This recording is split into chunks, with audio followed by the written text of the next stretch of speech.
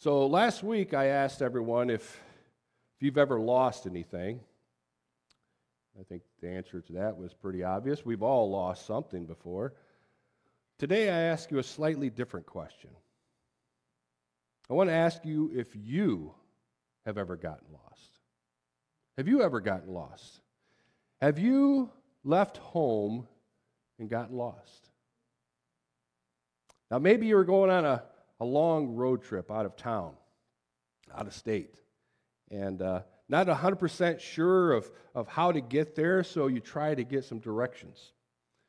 Maybe you grab a road atlas, you ask a friend, you write down some directions. I remember a time before GPS on cell phones. Tanya, myself, my dad, and my stepmom were going to go visit some family down in West Virginia. And so back then, the latest and the greatest thing to do was Google Maps. You'd get on Google and you put in the starting address and the finishing address, and it would print off all the directions for you. So that's what we did. That's what Tanya did anyway. She printed off some directions off of Google. Let me tell you, those directions were horrible. They were horrible. We were someplace down in southern Ohio, and it has us get off the highway for some reason, and we start going down all of these side roads. Why are we going down all these side roads? We end up on this gravel road going down through these cornfields and end up at a dead end. Why? No idea. And all we had were these pieces of paper with directions. We had no clue. How do we get out of here? And so we had to retrace our steps all the way back and get back on the highway and go to a gas station and get some directions there. It was horrible. Of course, now we have GPS navigation on our cell phones. But that doesn't always work either, does it? Who here has ever had Siri send you in the wrong direction, huh? Yeah. You get into a kind of a desolate area, you lose signal, the software glitches and the screen starts to get stuck in that refresh mode, that little wheel of, come on, hurry up. It gets confused by new roads that it doesn't recognize are there. I remember the interchange there, 131 and 94, when they first redid that. Cell phone didn't know what to do, I'm driving out in the middle of a field, according to Siri, Gets confused by some of those things. It's desperate to get you back on the road, refresh, rerouting. Sometimes you just can't trust that technology. Not too long ago, there was a guy who plunged into a river as the GPS sent him down this road where the bridge had been washed out and hadn't been replaced. That's easy. It's easy to get lost when you're going on a trip, a long trip to someplace that you've never been. But some people even get lost close to home. My cousin Becky. Shane, you may remember this story. Many years ago, my cousin Becky, which is also it'd be his aunt. She called her dad. She was much younger. This is a number of years ago. She called her dad, my Uncle Sam, in a bit of a panic. Dad, I'm lost. I've been driving around for hours and I can't find my way home. Becky, calm down. Oh, where are you? What do you see? And she went on to describe a landmark that was just outside the town of Delton. How many people are familiar with Delton? Pretty small little town. Becky lived there her entire life. Her dad's like, Becky, how are you lost in Delton? You've lived here your whole life. And yet, here she is, lost. There's so many reasons why people get lost. Bad directions, outdated maps, computer glitches, unreliable technology, lose bearings, sense of direction, where's east from west and north from south. Completely clueless, like my cousin Becky. Hey, am I wrong? We could spend hours telling stories about Becky, okay? yeah, yeah, completely clueless. Anyway, I'd love her. Some people ignore maps. They refuse to ask for directions, right, guys? They just go their own way. I'll figure it out. They think they know better. Their pride keeps them from seeking the help that would help them. For many reasons, so many reasons why people get lost. But thankfully, there's a gracious God whose greatest desire is to see every lost soul saved and brought safely home. Over the last few weeks, we've been in a section of Scripture that has been labeled by some as God's lost and found. 3 parables that deal with lost things being found by their owner. Parables deal with things lost. The lost sheep, the lost coin, and then today's parable, probably one of Jesus' most famous, the lost son, or most often referred to as the prodigal son. Verses 1 through 2 of this chapter tell us what motivated Jesus to tell these parables. The Pharisees were criticizing him because he received sinners. These religious hypocrites were astounded that someone like Jesus would spend his time with tax collectors and sinners like this. They're stunned that he would receive such wicked and evil people. In response to the hardness of their hearts, Jesus tells them 3 stories, each designed to teach the same great truth. Every soul is precious to God. Every soul is precious to God, even yours. Like I said, today we're going to look at the parable of the prodigal son. As Jesus moves through these stories, he's placing greater and greater emphasis on the value of the thing lost. The parable of the lost sheep, there was 1 sheep out of 100 missing, 1%. The parable of the lost silver coin, there was 1 coin out of 10 missing. That's 10%. But here in the parable of the lost son, the prodigal son, there's 1 son out of 2 missing, 50%. And each time, the object lost grows in value and importance. There are so many layers of lessons that we can learn from this one parable, so many different directions that we can go, so many things that we can learn from this. Today, we're going to concentrate on the main lesson that Jesus lays out, God's desire and Jesus' mission to save the lost. This one parable really lays out gospel, lays out the whole gospel right here. The lost are those in the world that have never come to know Christ. And the lost includes those who have left the Father. Every soul is precious to God, even yours. And whether you are hopelessly lost in the world or you've wandered away, God is lovingly and patiently waiting for you to come home to Him. And here, Jesus presents a vivid illustration of God's amazing love and His mercy for repentant sinners. So, this morning, let the Lord speak to your heart today. Heed His voice if He calls. Let's read this parable together. Luke chapter 15, 11 through 24. And he said there was a man who had 2 sons. And the younger of them said to his father, "Father, give me the share of property that is coming to me." And he divided his property between them.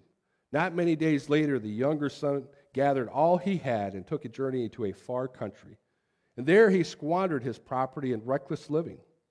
And when he had spent everything, a severe famine arose in that country, and he began to be in need. So he went and hired himself out to one of the citizens of that country, who sent him into his fields to feed pigs. And he was longing to be fed with the pods that the pigs ate, and no one gave him anything. But when he came to himself, he said, "How many of my father's hired servants have more than enough bread? But I perish here with hunger. I will arise and go to my father, and I will say to him, 'Father, I have sinned against heaven and before you. I am no longer worthy to be called your son. Treat me as one of your hired servants.' And he arose and came to his father. But while he was still a long way off, his father saw him and felt compassion and ran and embraced him and kissed him. The son said to him, Father, I have sinned against heaven and before you. I am no longer worthy to be called your son. But the father said to his servants, Bring quickly the best robe and put it on him, and put a ring on his hand and shoes on his feet. Bring the fattened calf and kill it. Let us eat and celebrate, for this my son was dead and is alive again. He was lost and is found. They began to celebrate. Now, the first thing that we see here in this parable was an astonishing request. The younger son asked for his share of the property, his inheritance. There's this father with two sons, and the younger son goes up to the father one day and asks him for his share of the inheritance. According to Deuteronomy 21:17, he was entitled, as the younger son, he was entitled to 1/3 of the inheritance, his father's estate. But this was an astonishing request. It was shocking. Now, you don't need to know a lot of context about the first century to understand that you usually don't get your inheritance until someone dies. Now, it was possible for the father to retire early, decide to give his sons their inheritance while he was still living, but that was his choice if he decided to do that. That was highly unusual for him to do that. It would be incredibly arrogant to disregard the father's authority as head of the family and try to get him to do something like this. Dad, give up. I want mine now.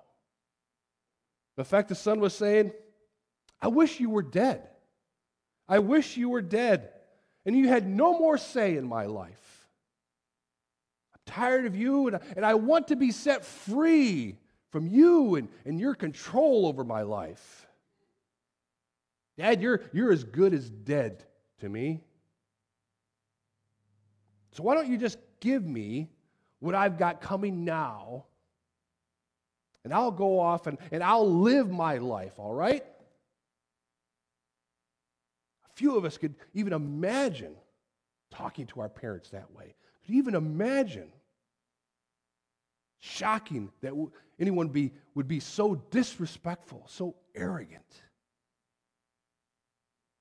Yet that is exactly what the unrepentant sinner is saying to God as they live their life.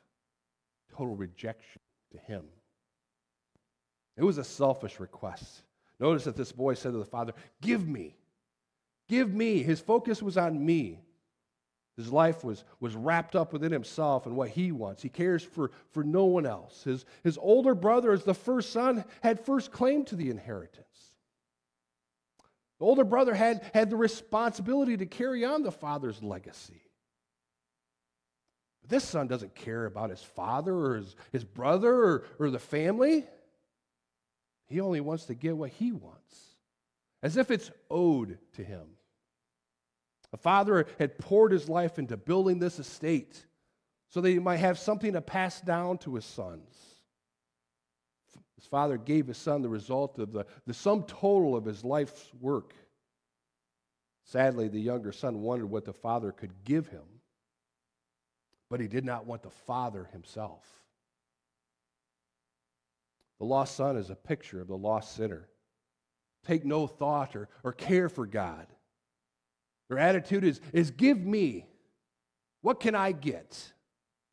They want his air. They want his food. They want his water. They want his time. They want his creation, his world. They want everything that he has created. But they don't want him involved in their lives. They want his blessings, but they don't want him.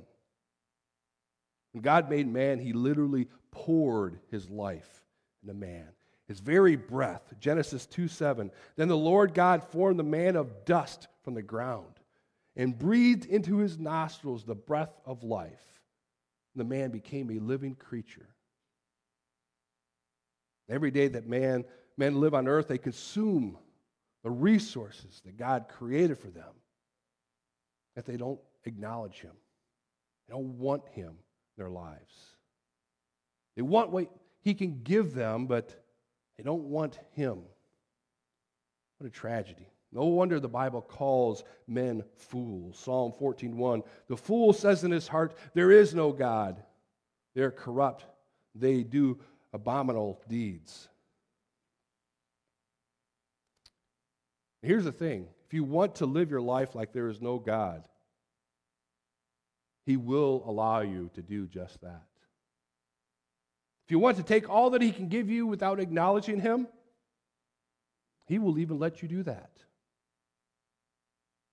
But you need to know, at the end of your life will be an eternity in hell. Is that what you want for the sum total of your life? Remember Proverbs 16:25. There is a way that seems right to a man, but its end is the way to death. What a shocking and selfish request. A shameless rebellion. The father answered. He divided his property between them. Imagine how shameful, how shocking this would have been to those listening to Jesus tell this story. This is a culture where honor and shame were a big thing, a big deal. For the son to say this to his father would have been a shameful rebellion. People would have been shocked to hear. Something like this would bring shame to the whole family. The son for being so improper, being so arrogant and disrespectful. The parents for raising a son who would even say something like this. Jesus' audience would have expected not only the parents, but the whole town to disown the son for this shameful rebellion. But then the father goes ahead and actually grants the request, which would have been even more shameful for the father. He gives the son his share of the inheritance and lets him go. Not many days later, the younger son gathered all he had and took a journey into a far country. And there he squandered his property in reckless living. And that really showed how shameless his rebellion was. Not many days later, the younger son was on his way. This shows that this was his plan all along. He packed up all he had, and he got as far away from his families as possible. He left the Jewish territory. Since he later ended up with pigs, and they were unclean to Jews, so he wanted to live his own way. He wanted to be his own master. He wanted to get out from under the rules of his home and his father and indulge his sinful desires. Money was his ticket out, and so he took it. He ran. He squandered all he had on reckless living. Apparently this wild life, the freedom he thought it went with it, was also part of his plan. That's why he wanted to leave. So he lived in the wild side for a while, buying whatever he wanted, spending it on anything that his flesh desired. When he left home, he left behind his moral constraints too. He lived to gratify every whim and desire of the flesh. Wine, women, song. Then his money ran out. Then a famine came. And then came an awful reality. First was the reality of the emptiness of sin's pleasures. Now, did he have a good time? Oh, yes. I'm sure he probably felt like he had fun. Now, I'm not going to try to tell you that there is no pleasure in sin. There is. I mean, that is why we sin. Because we enjoy it. We like it. Even the Bible acknowledges that as fallen people, sin brings us pleasure. Hebrews 11:24-25. By faith, Moses, when he had grown up, refused to be known as the son of Pharaoh's daughter.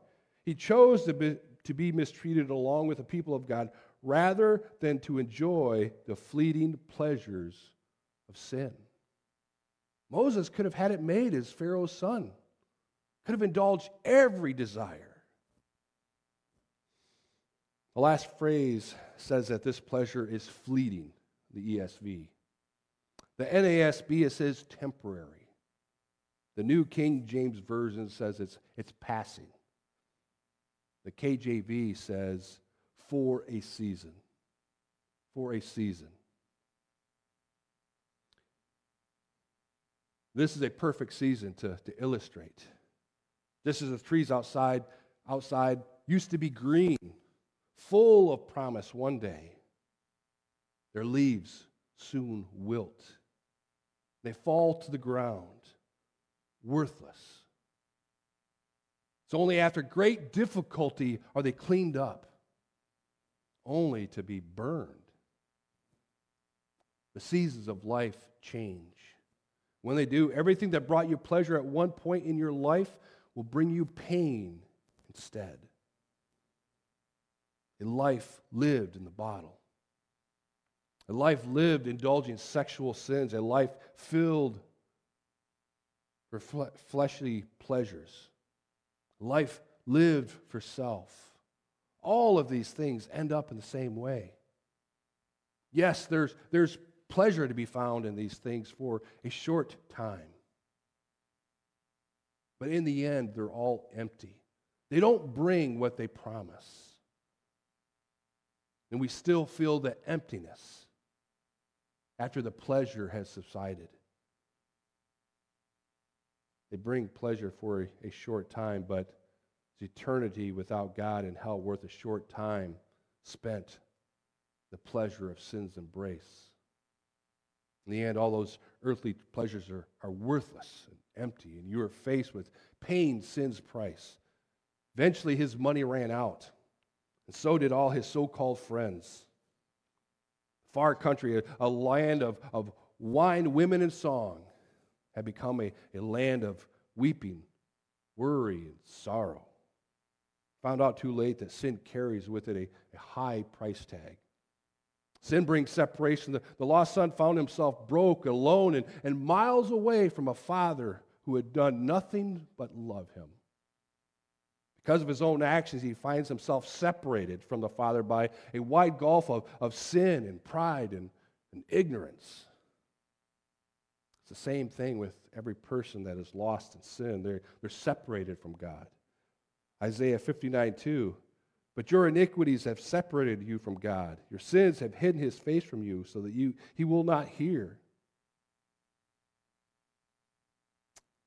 God loves each person.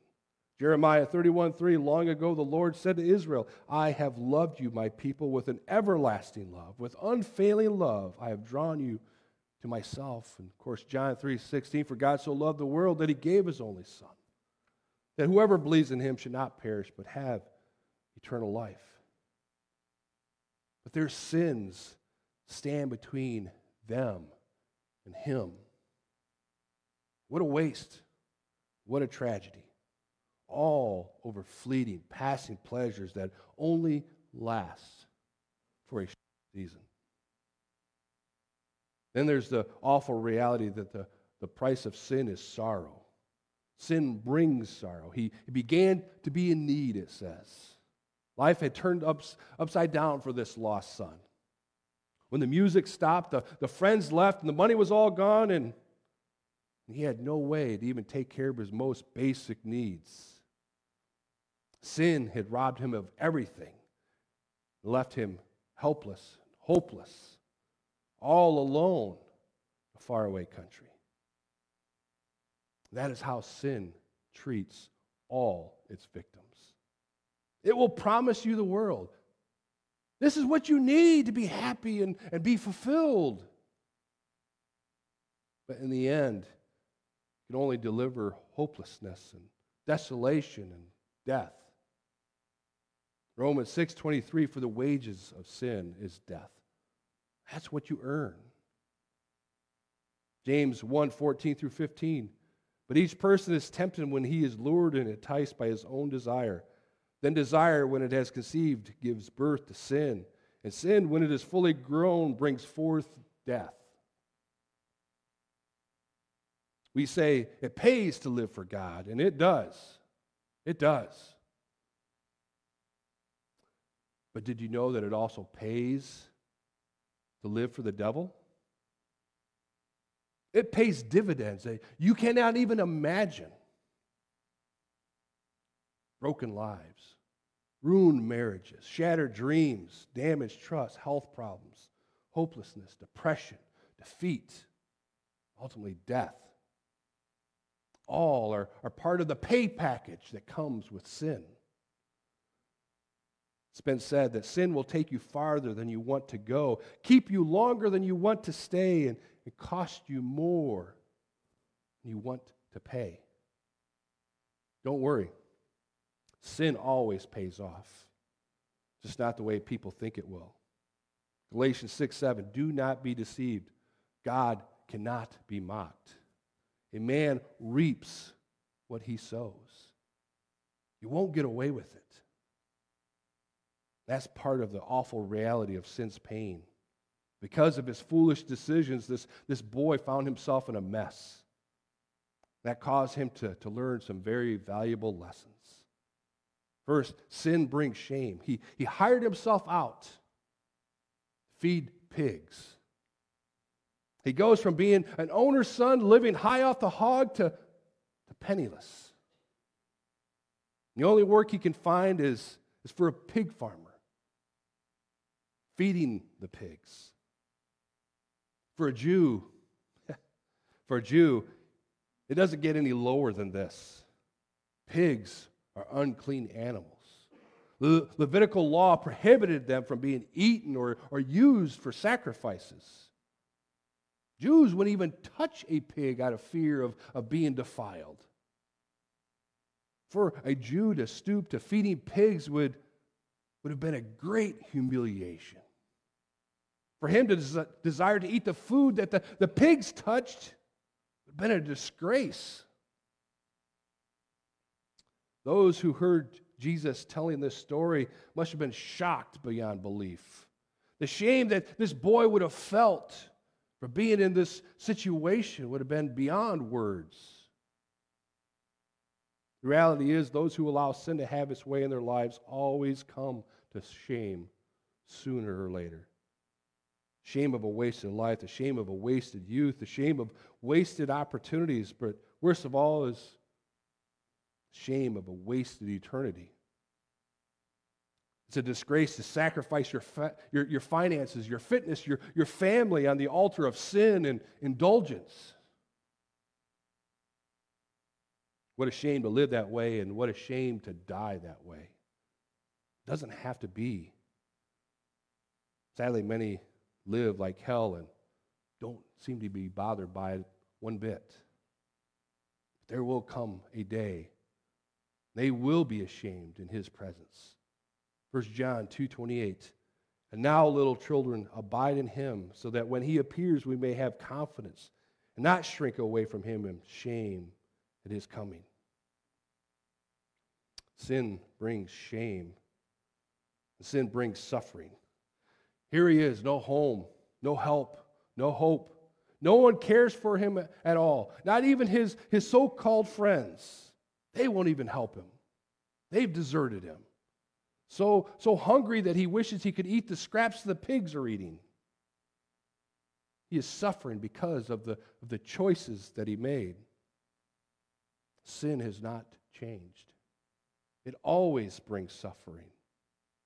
Proverbs 13:15, good judgment wins favor, but the way of the unfaithful leads to their destruction. Sin brings suffering. Many suffer in this life because of the things that they lose to sin. Health, wealth, and family, and peace, and joy. So many things that we lose because of our sin. But those who allow sin to play itself out to the ultimate conclusion find that hell is all they have to look forward to at the end of their life. Don't let that happen to you. Sin brings sorrow. No one around him cares whether he lives or dies.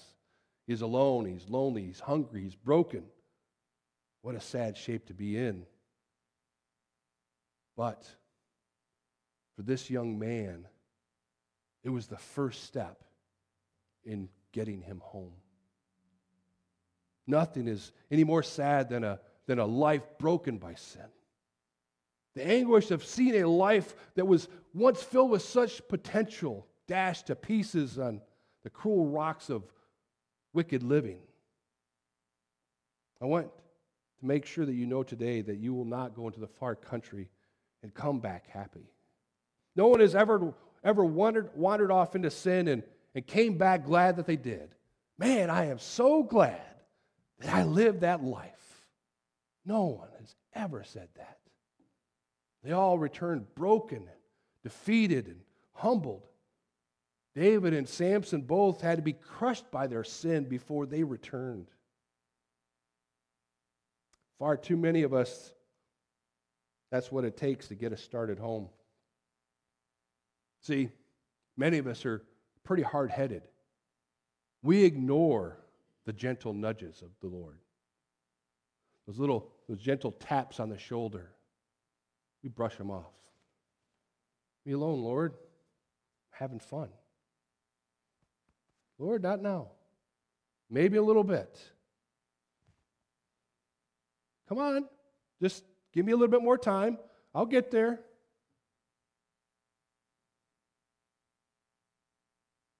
Eventually, he hits us with a 2x4. Right? Right? It's true. Has the Lord ever hit you with a 2x4? Amen? When he uses that 2x4, as painful as it is, praise the Lord. He has finally gotten your attention. Because he could have let you just continue on. He could have let you continue to live in that sin, to live in that faraway country. But he loved you too much. So you got the 2x4. Because that's what it takes for a repentant return. When reality finally hits this son, the son finally comes to his senses. Standing in that pigsty, where the pigs were better fed than he was, reflects on everything that he left behind. Realized even the hired hands at home have plenty of bread to eat. They're better off than he is. What am I doing here? The realization, when he came to himself, the life lived in sin is a life lived in insanity. You cannot make sense of it. Why? Because people love their sin. It doesn't make sense. They're often blind to their true condition, their ultimate end. Satan blinds them to the realities of both. 2 Corinthians 4:4, the God of this world has blinded the minds of the unbelievers. I was just talking with somebody yesterday about that. We're talking about prodigal children. Their son, he readily admits, I know this is wrong. I know this is going to be painful and it's not the way I should be living, and I know it's going to cost me so much, but I want to right now. I want to. Why? You know. I want to. For now. Blinded. Thinks that somehow he's going to get away with it. See, the devil would lose a lot of business if he came to a sinner and he said, now you're going to like this sin for a while. It's going to make you feel really good. But eventually you're going to die. And when you do, well, you're going to burn in hell forever. He doesn't do that. He tells people it's fun. You'll love it. There are no consequences. You're going to live forever, so enjoy yourself. Live it up. You're the exception. You'll get away with it. You're smarter than everyone else. Sclerosis of the liver? No. You're too good for that.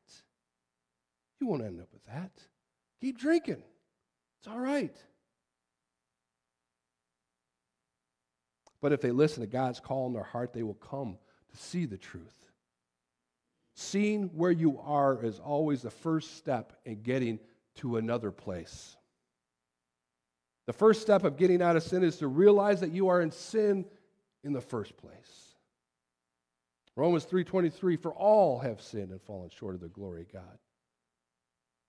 And when you admit that, you'll begin to see that God's servants are happy. When you realize the wretchedness of your condition, you will begin to recognize that God's servants, those who have chosen to go home, to not leave, they have hope. They're not trapped in the same bondage you are. And then you will want to be set free. You'll say, what am I doing here? What am I doing here? Even the servants in my Father's house are better off than I am.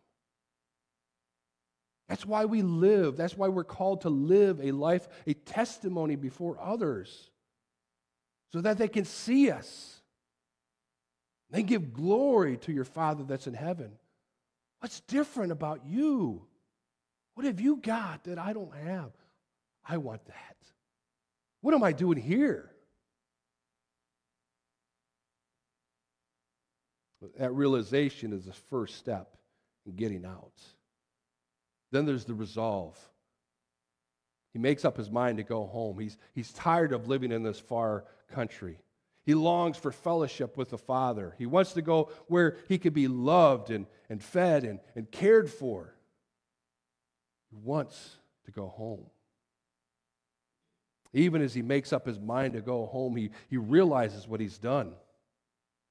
He sees his own guilt, shame, his unworthiness, and yet he's willing to go home under any circumstances. Even be a slave, be a servant. Just wants to go back to the Father's house.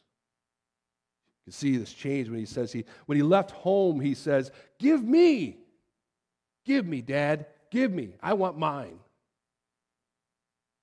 But he returns home saying, make me your servant. I'm unworthy. I don't deserve anything. Before, he didn't want to live under the Father's authority. Now he's willing to be a slave, if that's what it takes to go back home. Here we see a person who is willing to confess his wrongs, to repent of his sins, and return to his Father. That is where every lost sinner has to come to before they will be saved. God does this through conviction brought by the Holy Spirit of God. Holy Spirit allows us to show us our sins, reveal our impending judgment. He convicts the world of sin and righteousness and judgment, according to John 16. The Spirit shows us where we are. He shows us what we are. He takes the blinders off and lets us see our condition, and then he points us to Jesus. No one is saved apart from the convicting ministry of the Holy Spirit. John 6:44, Jesus said, no one can come to me unless the Father who sent me draws him. We're drawn as the Holy Spirit works in our hearts. And that's where the return comes. And he arose and came to his father. The lost son gets up and he heads home. Doesn't know what's going to happen when he gets there. He may be rejected. He may be humiliated. He may even be put to death. But at this point, he doesn't care. He's tired of the far country. He can't stay here anymore. He's going home. And that's what conviction will do to you. Holy Spirit will make the pain and the penalty of sin so real, and the salvation that Jesus offers so glorious that you will do anything to get to him. You will pay any price. You will stop any sin. You will embrace the truth just to be saved. That's what repentance is. That's letting go of yourself, realizing who you are and who He is, where you are. Do you remember the feeling of God's conviction on your life? If you're saved, you do. If you're saved, you know exactly what that feels like. When the Holy Spirit spoke to your heart. He revealed the truth of yourself to you. So it's all about leaving the far country and coming home. The question is, have you come home? There you will find an awesome reunion. This young man headed home. He did not know what he might find there. But what he found was incredible. He found a loving reception. He found a father who was longing and looking and living for his son's return. Found a father who was filled with love, compassion, and grace, who received him and loved him back into fellowship. The father wouldn't even allow his son to finish his little speech. He just loved him right back to the relationship. The father ran. The father had been waiting for this day since the day his son had left. He had no doubt spent countless hours scanning the horizon, waiting, just waiting for a glimpse of his son coming home. His eagerness and joy to welcome him home was unmistakable. The son confessed his sin and his unworthiness, and before he could even finish his speech, the father kissed him. The verb kissed is in the present tense. Not just one kiss, but continual kissing. In spite of the smell, in spite of the filth, in spite of all the hurt and the pain, the father still kissed his son. This was the ultimate sign of acceptance by the father. Father anxiously waits for every lost sinner to come home to him. When we do, the Father lovingly kisses us back into the family. And then there's restoration. When this lost son came home, he had everything he threw away restored by the good grace of the Father. His robe, his purity. Here stands the son in the rags of his sins. He doesn't look like a child of the Father. He looks like a servant. He looks like a slave. But the Father orders his best robe brought out and put on the Son. The robe would cover all the stains and the dirt of the pig pen. The robe would make him look like his Father. His robe erased all the visible signs of the Son's sinful past. When a sinner comes home, we receive a robe from the Heavenly Father. We're clothed in Christ's righteousness. All this pain and the stain of our past is forever washed away. All the dirt and the filth of life of sin is forever washed away from us. Isaiah 61:10, I am overwhelmed with joy in the Lord my God, for He has dressed me with the clothing of salvation and draped me in a robe of righteousness. Isaiah 1:18, though your sins are like scarlet, I will make them white as snow. Though they are red like crimson, I will make them white as wool. That's what happens when we come home. All of that filth, He washes it away. And we're clothed in the righteousness of Christ. And we're viewed as a son of the Father. And then the ring, his privileges. After the robe came the ring. The ring was a symbol of sonship and authority. The one with the ring could speak for the Father. The one with the ring had access to all that belonged to the Father. The one with the Father's ring was in a position of great privilege. When sinners repent of their sins and come home, they are given the privilege of being recognized as His sons.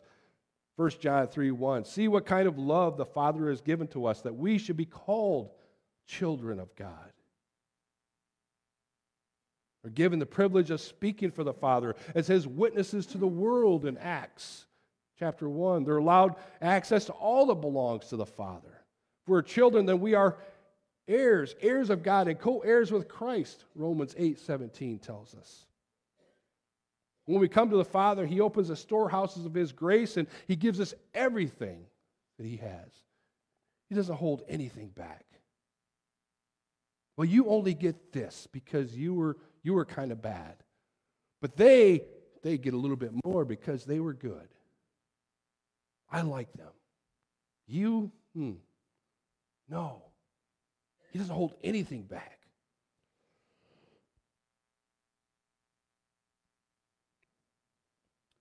What a privilege belongs to those who go home to the Father.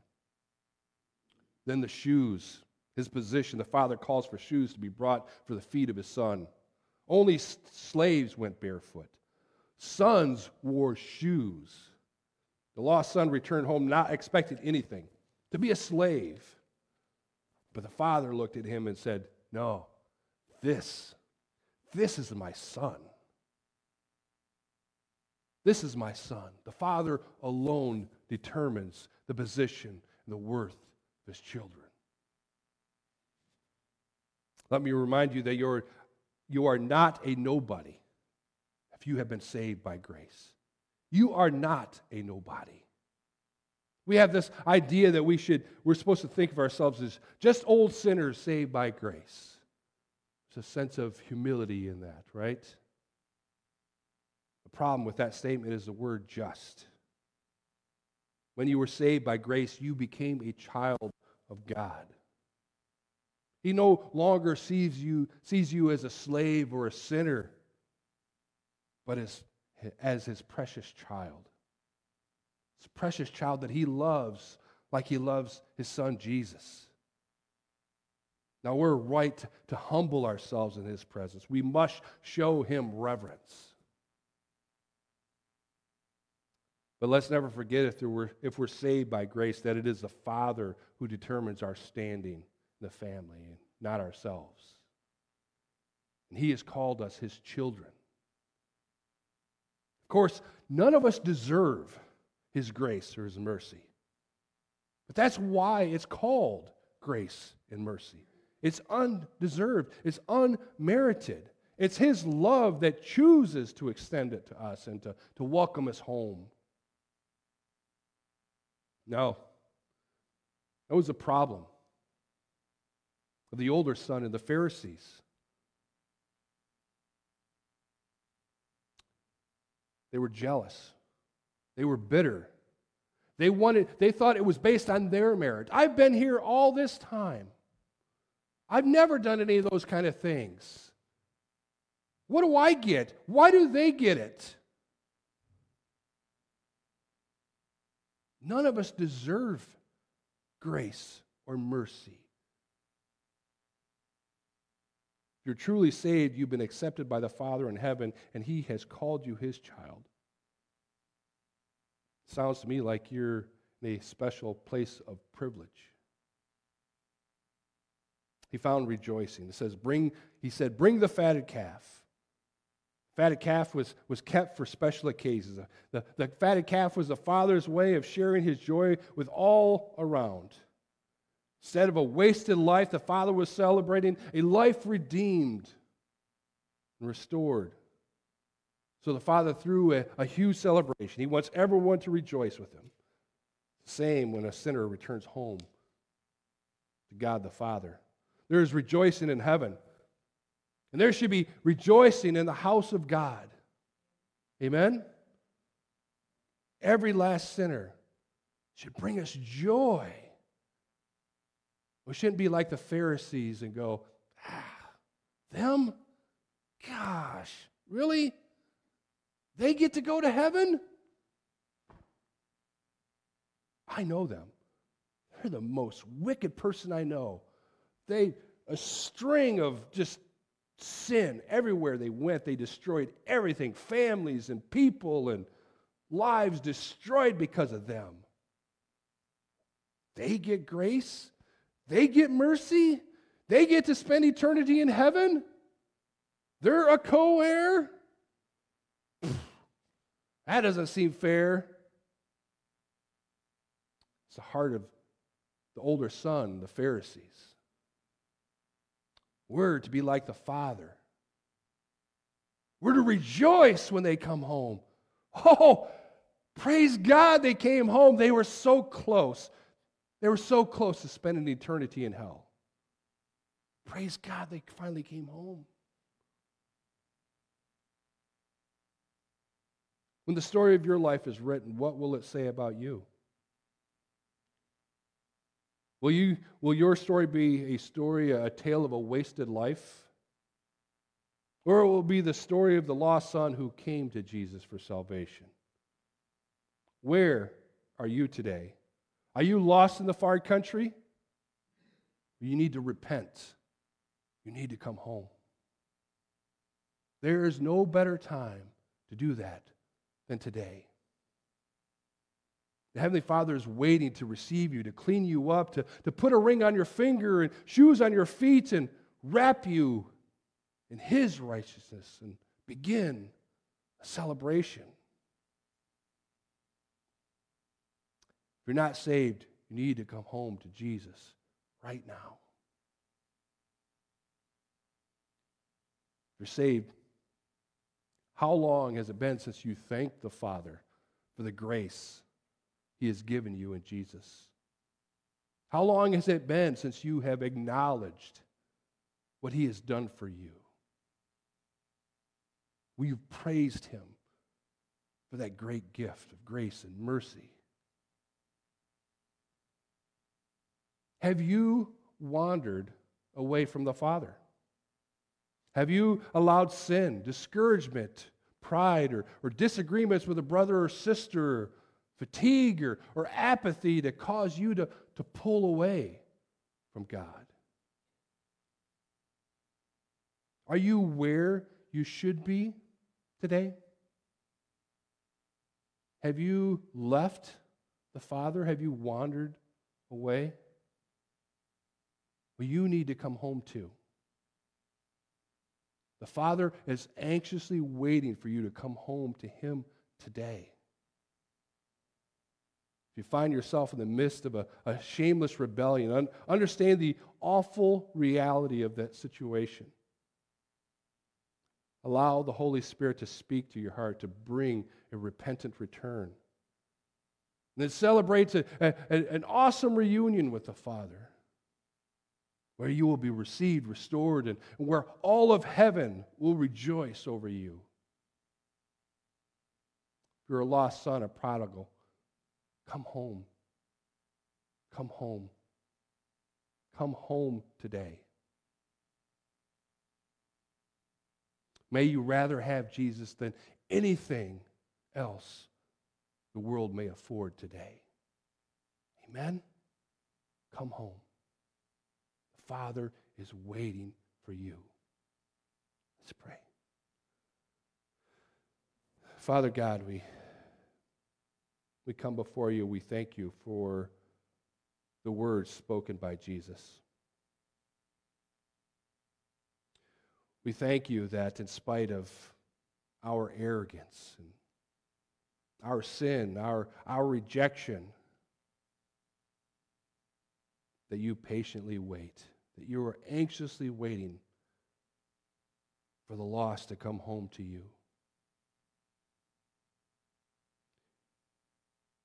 And when they do, there is a joyous celebration. They are received, they are restored, and there is rejoicing. Father God, I pray that if anyone here, anyone listening, finds themselves lost today, if they've wandered away, that your Holy Spirit would open their eyes to the reality of their situation.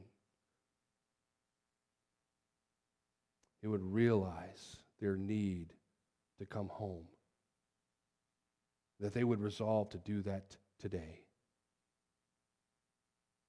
Father God, I pray that you would do that in the hearts of them even this very moment. May they come home. In the name of Jesus, amen.